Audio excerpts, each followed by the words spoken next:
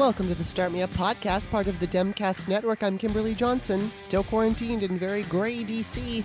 My returning guest today is Sherry Jacobus. I really enjoy talking to her. She's got so much to say, and she's always right. So before we get into our conversation, and yes, we did talk about the Lincoln Project, I always just, FYI, try to keep these intros short, under 3 minutes. So let's get it going. The Start Me Up podcast is an independent podcast supported by listeners. It's woman-run. I don't have corporate backers. I soon will have advertisers. Stay tuned for that. So if you enjoy today's show, just please take a look at the About page. Check out some of my past guests. You'll see that I mostly interview political people, although occasionally I do interview actors. I used to be one. If you like the show, just consider becoming a patron for any dollar amount. You could start off at $2 or $3 and always raise it up later. I do 2 free shows a week on Mondays and Wednesdays, and then I do 2 shows for patrons only right after them called What's Up with me, Kimberly Johnson. And that's just me talking about whatever I feel like. Sometimes it's personal, sometimes it's political, but it's mostly personal. And then as we proceed, I know there's going to be conversations with Amanda Sowards, and everyone likes her. Those are going to be for patrons only. Same thing with Steph Walton. She just got a job with Planned Parenthood, so we're not sure exactly what her schedule is going to be. But anyway, you can if you sign up for $4 or less, you're just supporting the show, and you get delivered to your email box. You get both of my free shows. Then if you sign up for $5 or more, you get both of my What's Up shows. Now keep in mind, when I do have advertisers, I'm going to offer an intro and advertisement free show. So there will be a new tier set up for that. Just visit patreon.com/startmeup. You can make a one-time donation by checking out the text in the Patreon description. I always include my email. You can use that with PayPal. And you can find Start Me Up on iTunes, Stitcher, and wherever podcasts are found. Just stop by the iTunes app, Apple Podcast Store, become a subscriber. It's free. I would really appreciate it. And thank you to everyone who's done it. And while you're there, please give me a rating if you like the show and a good review. I appreciate everyone who's done it. Thank you so much. Now, please enjoy my conversation with Sherry Jacobus. Welcome back to the show, Sherry. Thanks for having me. Good to be here. How are you doing? It's been a while. I'm okay. I don't know. I think we're in some weird times right now. Yeah, well, weird, but not as weird as to say a year ago. True. That's true. Yeah. And I definitely want to emphasize that. But, and I've kind of been like the Debbie Doom, on my podcast with past guests, and people keep telling me, oh, well, we've got this new administration and we shouldn't even, I think it was Greg Olear who said, I'm not going to start worrying again until March. Well, here we are. So, here we are.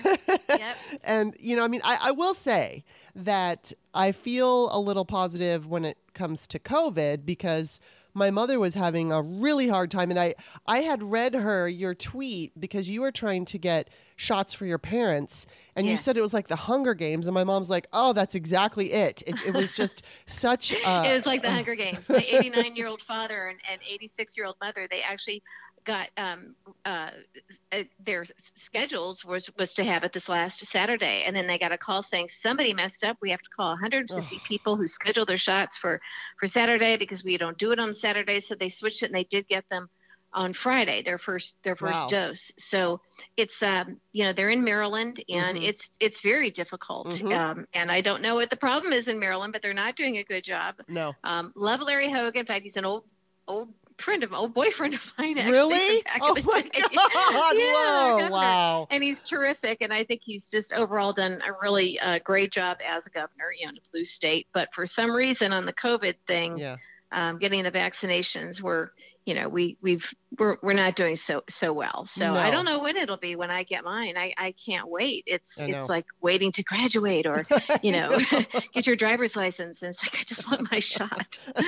Well, fortunately, my mom finally, she's got to have her second hip surgery, and she was so upset because it's collapsed. It's extremely painful. And she wanted to get the shot before the surgery and didn't look like it was going to happen. But interestingly, because I started panicking. I was trying to get her an appointment. She was trying to get an appointment.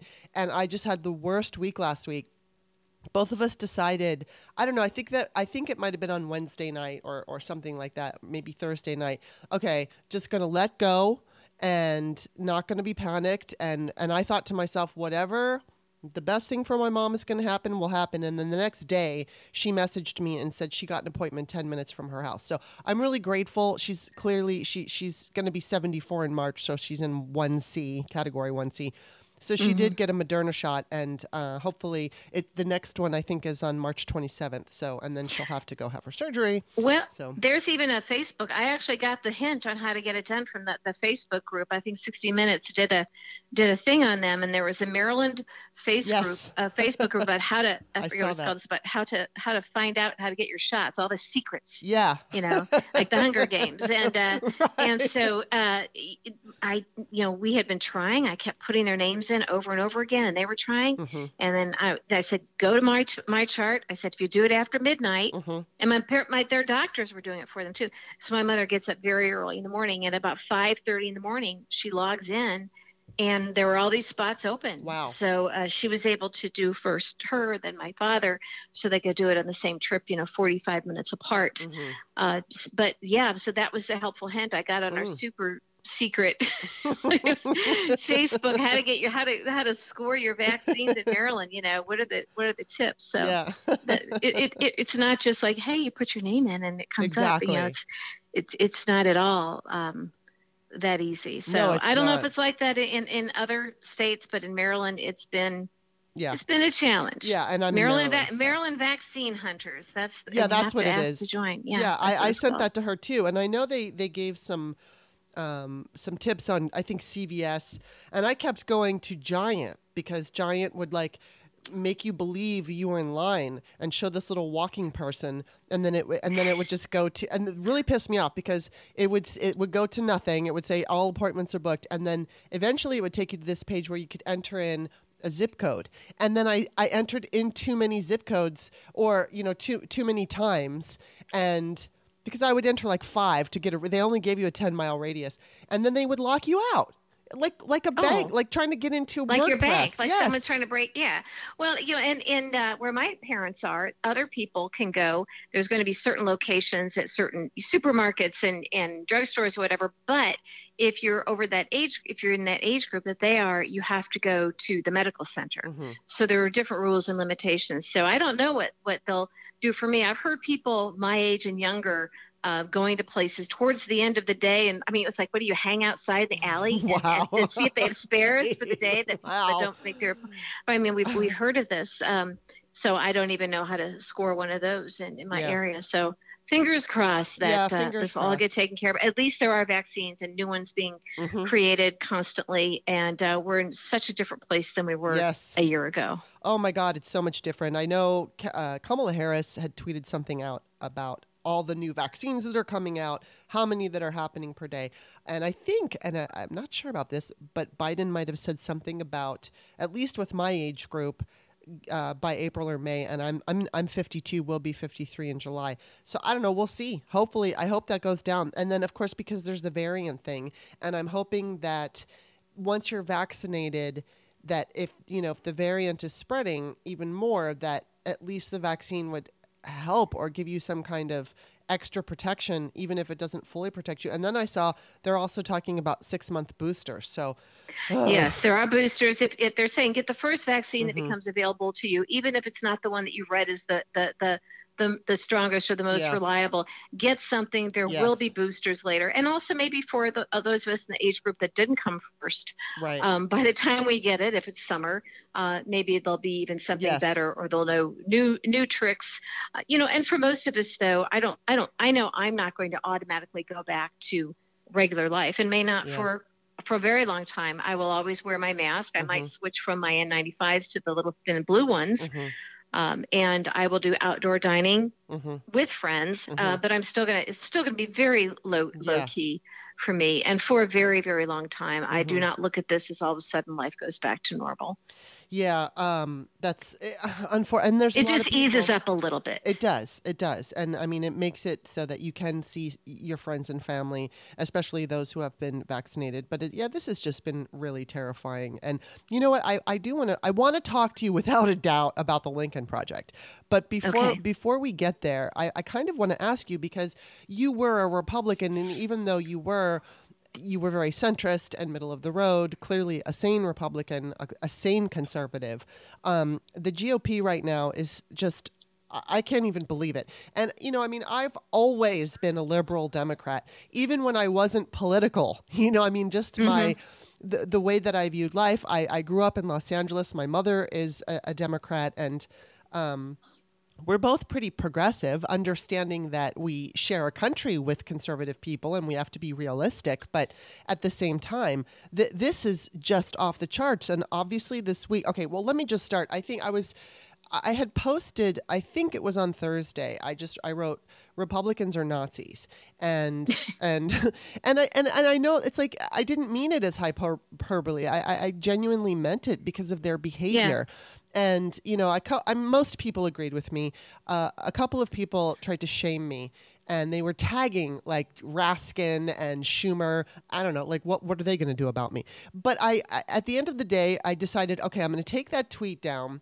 But then the next day, we see that the CPAC stage is shaped in like a Nazi symbol. Yeah. And of course they're all denying it because that's what you do. That's what they do. They gaslight us all the time. And I feel like obviously nobody is behaving like Hitler's Nazis sending people to concentration camps. That's not happening. But my concern is, and I'm not even saying that would happen. It's just kind of a state of mind as in white supremacy. And we saw what they did when Trump was president. Right now, obviously Democrats have the power, but this party is, if they get into power and there's no check, I fear that they will be just as bad. Again, it won't be concentration camps per se, but it'll be very dangerous. And I'm just wondering what you feel as somebody who used to be in that party looking at it now, because when I see you on Twitter and when I've talked to you before, you may not be the most progressive person, but you seem very liberal minded to me. And I kind of see it like a small L. Yeah. Well, first of all, the party now is different than when I first joined it. My father said we're Republicans. We're Bob, Michael, Howard Baker Republicans. Now that's about as moderate as you can get. Things did change as Newt Gingrich came into power. And then it got a little bit scary in some areas. So I always had certain problems with the party. And they knew it. I was called a rhino all the time. I always had severe problems with the fact that it was just an all white man party. And they treated you as such. And I was treated like crap by the men. And had my own situations, and I tried changing it from the inside for a very long time. So the party changed a lot just over the course of the decades that I was a part of it, on Capitol Hill and campaigns. But what I see now is alarming. The same Republicans have left. And what you have now are the crazies, the people who stormed the Capitol, the people who wanted to hang Mike Pence, the people who are Nazis. And I don't think it's hyperbole. The problem is that the media isn't reporting it. The minute that symbol showed up at CPAC, and they should have been reporting on it. They should have been reporting on it every time it showed up anywhere related to the current Republican Party, the Trump Republican Party. And the media won't do that. The media, it was Richard Nixon who started calling the media instead of the press for a reason. They care about eyeballs and clicks, and it's not, there's very little reporting. Reporters don't have the luxury or the ability or the permission to do true investigative reporting. So it's almost non-existent. So I blame the media for a lot. The media has made, the media has made people have a skewed impression of what news is and what's important and what we should be paying attention to. The fact that the CPAC, it got the coverage it had, and that Trump's speech got the coverage it's had, is a travesty. And we are reminded of 2015, 2016 and how we got Trump with the media just being so greedy for clicks and for ratings. The media has shown that they are immoral, and they are not, it's not journalism. I have a journalism degree, and I've worked with the press for decades. So this is, when you don't have real journalism, you get what we have now, which is lots of rubbernecking. And that is something that helps this current Trump GOP and helped get it to this point, because it rewards behavior that is bad for society, that is abhorrent, that doesn't have any place in America. Mm-hmm. And we see this over and over and over again. And I'm not even talking about just Fox News. We see it everywhere Mm-hmm. now. We see it in the people they choose to highlight as pundits, Yeah. Political pundits. It's just like, are they friends of friends? And then they're afraid to report on them when something goes bad. Mm-hmm. What do you look at resumes? I see people that are political analysts who have barely ever had a political job in their lives, but they started their career, dating the right person. Right. And especially with women, the whole Fox thing, it was based on appearance, and that has bled over into other of the cable nets because those women kind of move around.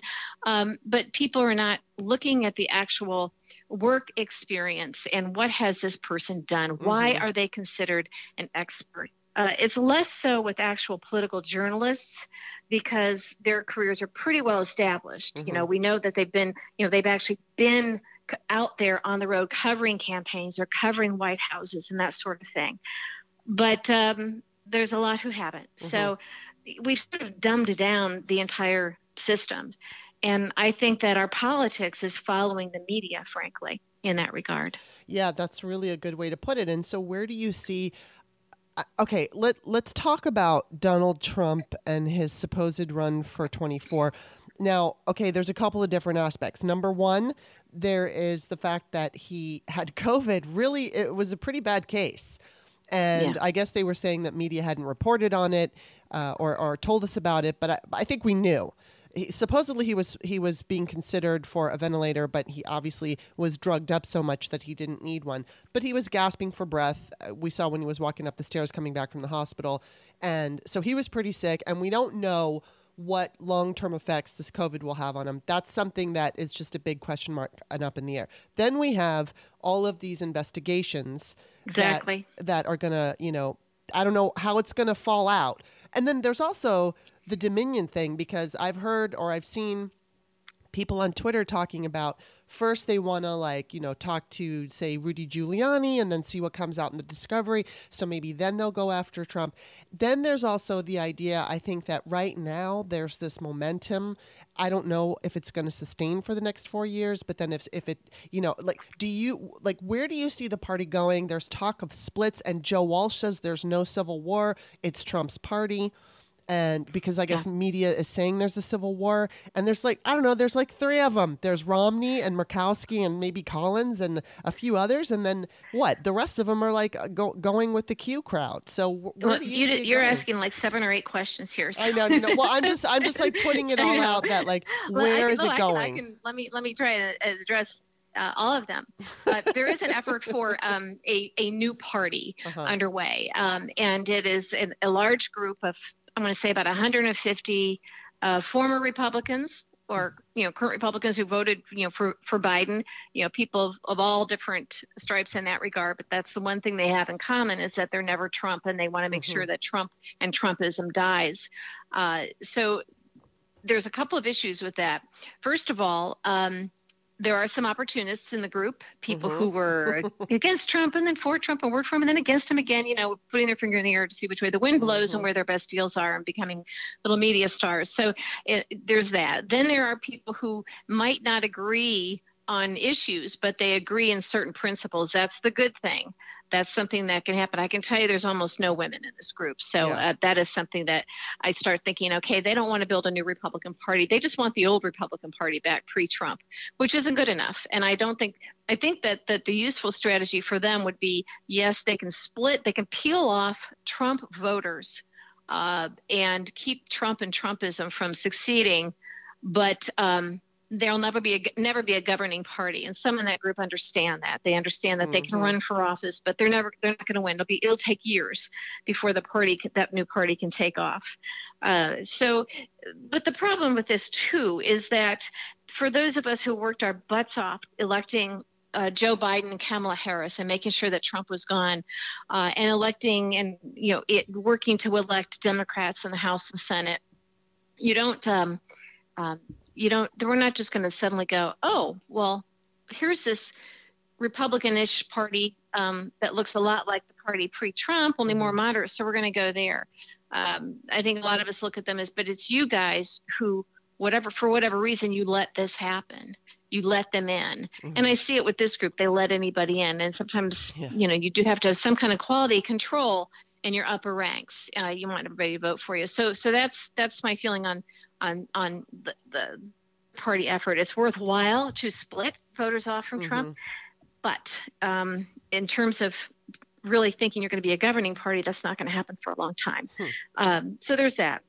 With regard to Trump and Trumpism, as you mentioned, all of these investigations, too bad that the media isn't just pounding away on those, educating people by really explaining what they all are, what's happening, and how this is going to go down. Because as you know, you've been on social media, that some people really just aren't aware, and they get things. They get the Southern District of New York mixed up with Tish James, who's the state AG. It's just New York AG. It's just so they don't know.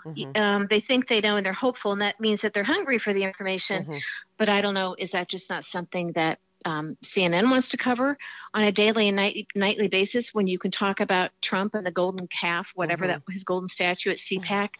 So it always goes back to the media. They have an obligation to keep people informed on this, and they're not. Because here's the thing. When you educate people when they can see it, Trump's numbers go down, but they weren't being educated. But what happened after the Capitol insurrection? Our Trump domestic terrorists, which didn't have to report on because we saw it in real time. Everybody knew what this was. It wasn't that confusing. It wasn't that hard to explain. When Trump left office, as a result of that, his mouthing off about, this was stolen from me, even though there was no fraud, there was no evidence. He lost in 60, courtrooms from 60 judges. So people knew that, and while he may have gotten 74 million votes, when he left office, he left by one poll with a 29% approval rating. So when people say, but it was 74 million people, it's like, no. And in the CPAC straw poll, he only got 55%. So stop acting like there's this huge movement that's going to be successful. We know that truth actually helps. When the truth about Trump and his family and his allies is out there, then it goes. And you have to educate people in a non-in-your-face way. Persuadable voters were persuaded when they saw the truth. And there's a way to do that and a way to not. And we have a lot of armchair political consultants out there that are convinced that you have to do it one way. And that's also dangerous because it means I'm concerned that in 2022 in the midterms, we're going to have some pretty crappy races being run because people think that, this is the way to do it now. Just, take out the Uzi and start firing. Right. Oh my God. So you're not convinced then, because you said it earlier, that they're not going to be governing. I mean, of course, my biggest fear is that, number one, Democrats don't really show up to midterms. They did in 2018 because I believe Trump inspired them to do that, motivated them to do that. And I think that there's enough right now to possibly motivate those Democratic voters because they understood what we were up against before and they're still kind of paying attention. Then we're also up against the media. But what do you think? Like, what do you see happening in the next 2 to 4 years with the Republican Party in terms of gaining more power? Where are they going to go? Because I mean, all I can see is what's scaring me at the moment. So I can't see outside of that. What happens in 2 years is very different, or a year and a half, what is very different than 4 years from now. And a lot of what happens in 4 years from now is dependent on what happens in the next year and a half, next 2 years. Right. So the new effort needs to dig in and make sure, because, we got Trump out there primarying Republicans he wants to primary Republicans who voted for impeachment. So you have to understand that you're not going to go in there and it's not going to be a clean sweep. You literally have to fight for each one of those seats and raise the money and go in there surgically and fight like hell in each one of those congressional seats or Senate races where Trump and Trumpism can play. And I don't know if the structure is in place to do that because you don't get national attention that way. It's not as fun, but that's where the hard work is. People doing the hard work on the ground are people like Stacey Abrams and people like Mark Elias. Yes. And this is the stuff that matters. It's surgical. And and that's what it's going to take. So I think that this movement of a GOP-ish party that's more moderate can do a lot of good things, but they're not going to be a governing party, not for a long time, I don't think. Now, if they have tremendous success and people just get sick of the Trump stuff because of the investigations, but that's what it's going to take. It's going to take some slicing and dicing, knowing when to go in and make a move when these troubles come up, and giving the same Republicans or the people who are going to vote for, there are people who are like, I'm a Republican. I vote for the Republican no matter what. Even if it's Trump, I hold my nose and I do it. Giving those people a place to go might seem like you only get a few votes, but you've heard me say this before. Close elections are won or lost in the margins. Yeah. And that's where the margins are. Right. Yeah. I mean, that's what I'm hoping. I'm hoping that's what happens. And then that kind of brings us, and you already kind of touched on the LP, the Lincoln Project, which if I call them the Lincoln Party, please correct me, because I always do. And I don't know why. But anyway, they're not the Lincoln Party. I know they're not, but it just comes out of my mouth. So you were very vocal. And I mean, I have to say, I never liked George Conway, no matter what happened. I was thinking, like, I didn't know at the time back in the, election season, if the Lincoln Project was going to be successful, if they were going to have enough. I mean, I would assume there might be some on the fencers that might have been swayed by their ads. But at the same time, you have said there's no proof that they changed anybody's minds. But I looked at it like this, like, okay, if they put out something that I think is good information, I will share it. I never trusted, I didn't like Rick Wilson at all. Steve Schmidt, but George Conway is, I never trusted him at all, especially because some of the, which I want you to talk about specifically with him, some of the connections he had with these judges like Kavanaugh and Amy Coney Barrett.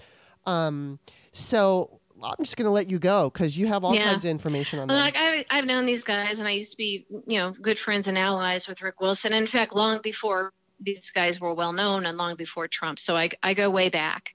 And I've been in the business for a long time, and I've taught it at the master's level, and I've run campaigns at a time when women weren't doing it, but I didn't get the memo. And I've been a party spokesperson. I worked in the leadership where during the Contract with America, I was a senior staffer for leadership and one of the committees. So I was in Newt's office on a regular basis before it all got too crazy. And so I do have a history, and I know what I'm talking about.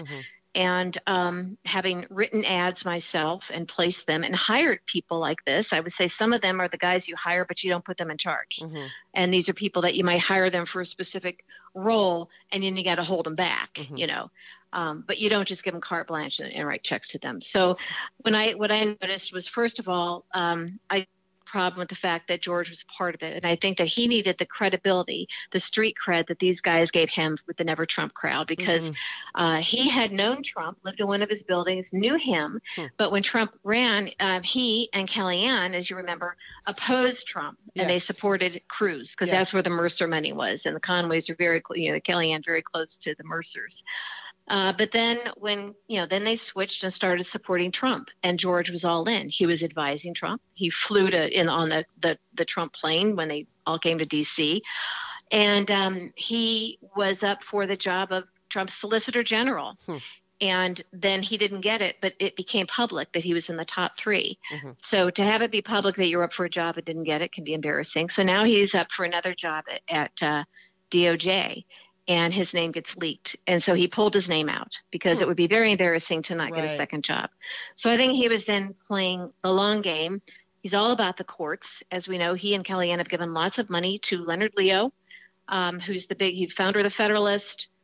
He's now heading a group, a PR group, an arm of CRC, which purchased Kellyanne's polling company when she went to work at the White House. Yes, so it's all very incestuous. And of course, George founded his Federalist Society, a chapter in college. He's all in. These people are all part of Opus Dei. They give a lot. George has been in it from the beginning. He knows Kavanaugh. He's dealt with McGahn. They're all very close.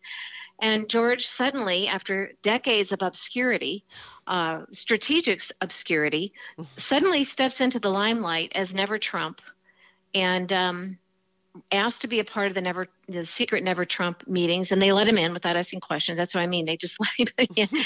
And pretty soon he's like, leading it, and he's known for this. And I instantly knew something was wrong, that he had something up his sleeve. And it turns out it was just weeks before Justice Kavanaugh announced his retirement. And George's good pal, Brett Kavanaugh, was nominated and confirmed. So he was able, in that Never Trump group, which I then left, no fewer than 3 prominent Never Trumpers in that group then wrote their columns in favor of Kavanaugh. And I think that was a direct result of George. Wow. And George, well, carefully, he gave key defenses of Kavanaugh at particular points in time. When they were doing the 1-week investigation on the allegations, during that time, they were bringing up other situations, other accusations against Kavanaugh. And George would tweet something like, well, in a rape case and trial, and he gave some point. And I'm thinking, okay, why are you equating this with a rape trial?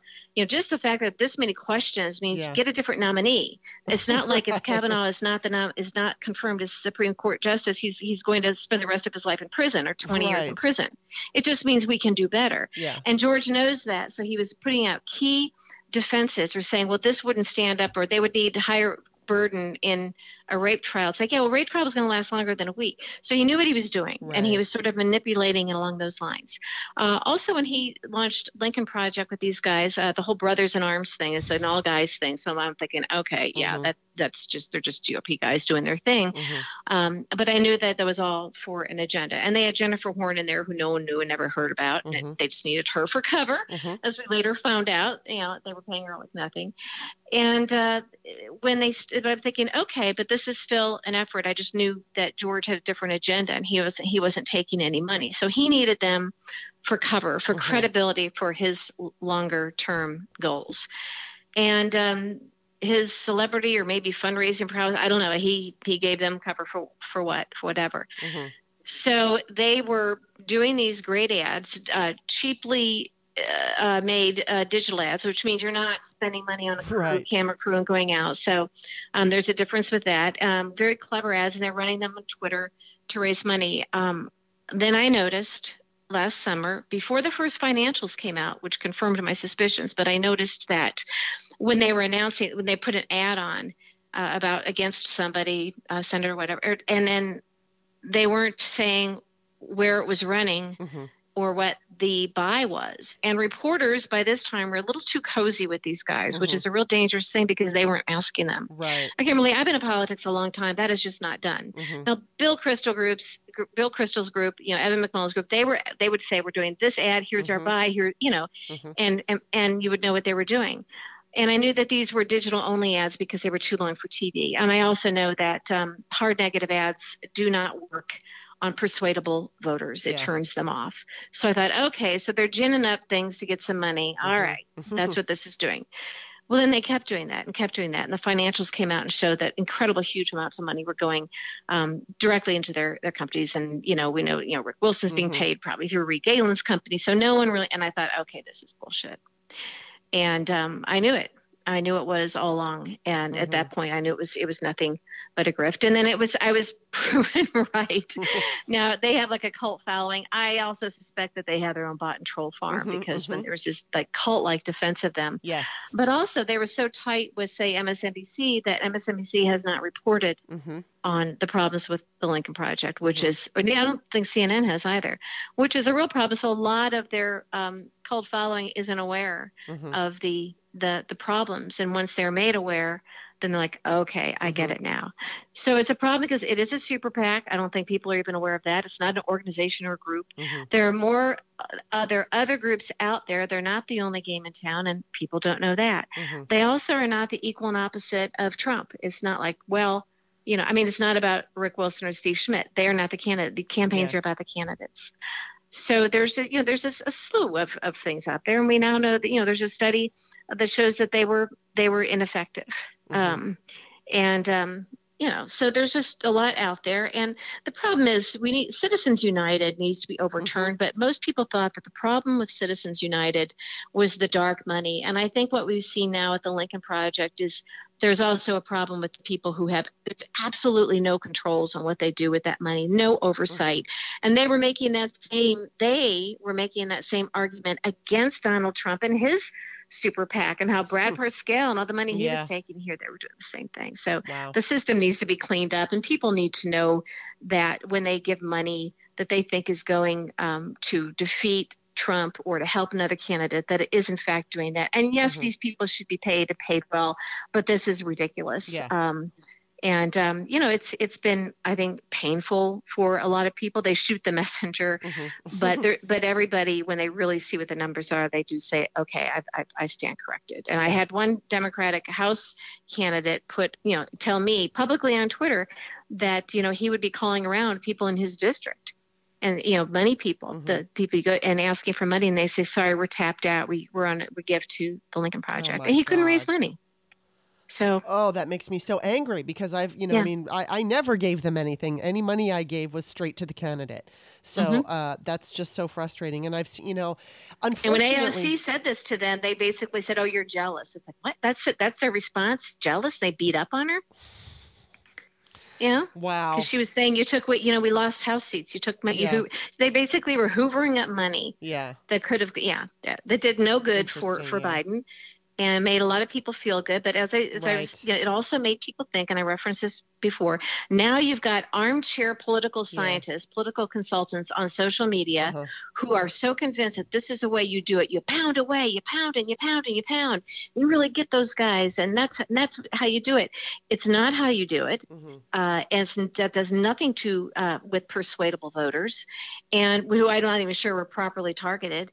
And now you've got all these people that are going to go out there in the midterms and thinking this is how you win campaigns. Now, if you're a challenger going after an incumbent, there are certain things where you want to draw a contrast. I particularly like the Midas Touch guys, the three brothers, because they do a lot with humor and a little bit of a lighter touch. Right. And so they're far more effective. In 1998, I wrote an ad. I was a Republican then, and I just left the RNC. I was doing some work with Tony Marsh at the time, and he was one of the firms that was on retainer for the RNC. They had like 4 or 5 firms, and they were tearing their hair out at the RNC because they wanted to go after Bill Clinton on the Monica Lewinsky thing, but their polling and their focus grouping was telling them that you got to be real careful with that. And so they're kind of back and forth. Should we have our firms draft up these ads or not? And I'm thinking, okay, they're going to start changing their minds. And I know that if you're looking at soccer moms as your target group, which they were, I wrote an ad that had 2 soccer moms there and the kids scamper off. It was called "What Do You Tell the Kids?" And they asked each other, "What do you tell the kids?" I don't know. For 7 months, he lied. I never mentioned Bill Clinton's name or Monica Lewinsky's name. And this was based on a conversation that I'd had with a friend at the time who had small children. How do you start explaining this to your children? So there I was as a Republican, knowing that you don't just go in there and pound away, but it was a legit concern. And so the pundits on TV at that time said, well, that one hits, because what happened was that one we sent in, each firm sent in their top 3 or 4, and then they chose the top 3 to do still storyboard on, and then they focus grouped it, mine focus group through the roof. So we got picked. Wow. That ad got picked. Yeah. What do you tell the kids? And so I do know a little bit about this because I wrote the most significant ad of that cycle in that year. I'm old. I was doing this stuff back then. I was doing it in the 80s. And so I know that these guys know this as well. In fact, Rick Wilson, I used to have come in and show ads at the class I taught at GW, Graduate School of Political Management, and talk about ads and why we came up with this, and this is what we did for the client. So he knows this. So these guys, as we know, Steve Schmidt would sit around and talk about how he's building generational wealth. And, they could have easily each said, we're going to take $1 million. And then the rest we're going to make with our reputation and trust, down the road. But instead they got greedy, and then they started doing, you also can't be so public like they were, and then also do the typical sleazy, kind of, money laundering type of stuff that they do, the consultant kickback stuff that that you do with super PACs. while you're also out there as these media stars, because that invited scrutiny and the huge amounts of money. And then when it became so obvious, and then I've heard of internal conversations before certain people left where they would be looking at Schmidt saying, my God, how much is enough? How much do you need? Right. That the greed was just so huge. But again, a lot of their followers don't know it, and they feel they don't want to admit that maybe they were duped, Yeah, well, there's a problem, especially with social media, especially because of Trump and all this stuff. I keep going back to Amy Siskind, who has blocked me on Twitter basically because I let her know she disappointed me when she went after 2 black women. I know Molly Jong Fast at that time, this was probably in 2018, was calling her out. I stayed out of it. I watched this fight where Amy Siskind was saying things about these 2 black activists, and she was pissing a lot of people off. And I know there were camps and whatnot, but I messaged her privately and I said that it was disappointing. Her behavior was disappointing. So she had replied to me and we had a little back and forth in which I was under the impression that she was going to make right what she had made wrong. And then before, then I start seeing on Twitter, people are retweeting her or they're doing something and I can't see it. So I've noticed she blocked me. And she's to me, like, I see all these Democrats because she tells them what they want to hear. And that's kind of like the Lincoln Project. It's like they said, they preached to the choir. And I know that back in the day, she was pro, I guess when Obama was the nominee, she was, Amy Siskind latched on to McCain specifically because of Sarah Palin in the name of supporting women. And so it seems to me that her political opinions are wherever the wind blows and what she thinks is going to get her popularity. And I mean, she says a lot of things that everybody goes, rah, rah, rah, yes, yes, yes. And I mean, I did enjoy some of the snarky tone that you would see from the Lincoln Project. And I was hoping that maybe that would upset Trump and throw him off his game or whatever. But yeah, I think Democrats really have to be careful because we get really excited. Like when someone says something we want to hear and we're like, yeah, let's send them money. We can't be like that. No, we can't. And that's what I mean. We have on Twitter a lot of armchair political consultants, and it's going to be hard to undo that. Political consultants sometimes are tempted. Some of the ad people are tempted to do those ads that are going to get them the Polly Award, which is like, the little awards that want that attention. Right. Maybe that helps them when they're doing a presentation to a future client, but it's not the ads that work. And so there has to be a standard. I mean, James Carville, who's, obviously very smart, he's saying, Democrats need more of that Great Lincoln Project, hit and pound. And I'm thinking, okay, yes and no. And James Carville always had a function on a campaign, but not the whole ball game. He might have been the guy that could do those attacks. Now, sometimes there's a way to do those attacks in a way that are undetected or by mail, but it has to be a part of an overall strategy in terms of how you target. And here's the other thing. I don't believe that the Lincoln Project did any sort of message, any focus grouping or message testing at all, because they were just putting these things out, boom, boom, boom, just rolling them out. Yes. And that is extraordinarily irresponsible. I would never, if I were running any kind of a campaign where you certainly had the resources to do that type of testing, whether it's focus group testing. Remember, I referenced the ad that I did, how they focus grouped it, and it just focus grouped through the roof with our demographic, our target demographic. So you don't focus group it or base it on any kind of polling. And even if they're pumping out a lot of product in a short period of time, you can do it in groupings where you kind of know the messages are going to work. But because their client was the media and everybody on Twitter and sending them money instead of a candidate, they got away with this. Wow. They got away with it. And I think, George Conway is one of the guys saying, shut it down. We know Tom Nichols, a lot of people stepped out. They left, and Kurt Bardella, they immediately cut ties with them. Yes. George, I think, did it because he just doesn't want to be accountable for any of it. It's like, okay, they've done what they needed to do. Now let's all get out. Yeah. But the fact that they're out there now, and I tweeted something about this somewhat cryptically, but I mean this for them and for other groups, people still trying to gin up that outrage machine, Yeah. Like about CPAC, just to keep themselves going, just to keep the money train rolling along for Yes. themselves. There is no reason for anybody to be focusing on anything about CPAC other than some of the most egregious things, the stage, for example, Right. or the golden calf. But they didn't even need to cover the Trump speech. He didn't make any news. No. And they should start sending one pool reporter and one camera to this stuff.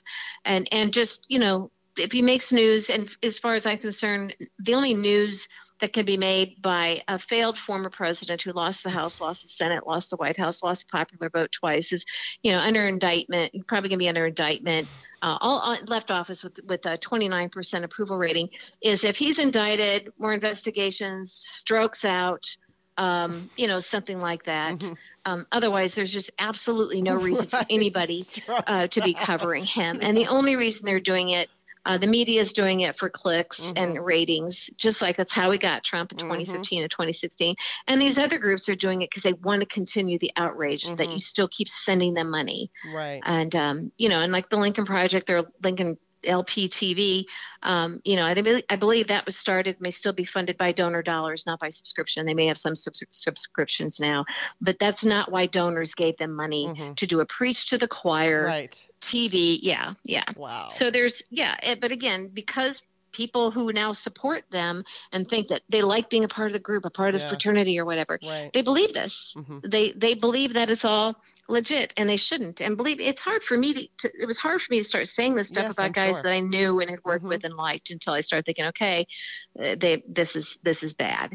And then the Weaver stuff comes out, and we know they knew there. And then the way that they talked to women were girls and the boys were wizards, and just all of the disgusting stuff that happens when you have an all boy group. And that's why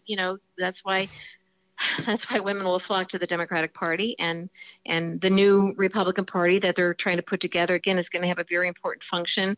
But again, they just want the old party back, the good parts of the old party, which I can support. But I can't really, it's all men almost. Yeah, exactly. And I've just been doing that for so long, and I worked hard for Joe Biden and Kamala Harris, and I have such tremendous respect for the women who ran that effort, and the brilliance of people who put that together, and the events surrounding it. Stephanie Cutter is just, I'm such a fan, and I used to be on TV against her. I was Republican, but I see these women who are there on merit, and how that just doesn't happen for Republicans, and I don't see it happening anytime soon. Yeah, neither do I. The last thing I want to ask you, though, is just your opinion about Trump and the fact that the former president, the former French president, is now going to jail.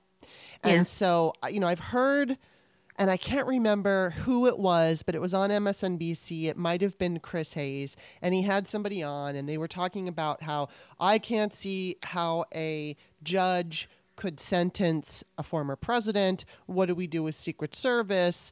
Blah, blah, blah, blah, blah. So, even if he's found guilty of whatever crimes, and he's going to be up for so many different ones, I know there's a possibility that he's going to face charges for insurrection by the DC guy. And then, obviously there's so many money laundering things and tax, whatever is going to happen with his taxes. And they do say that, like the mobster dudes, when they go to jail, it's not because they killed somebody, it's because of the money. But I mean, how confident are you that what's going to happen with him, and like if he actually would see a prison cell?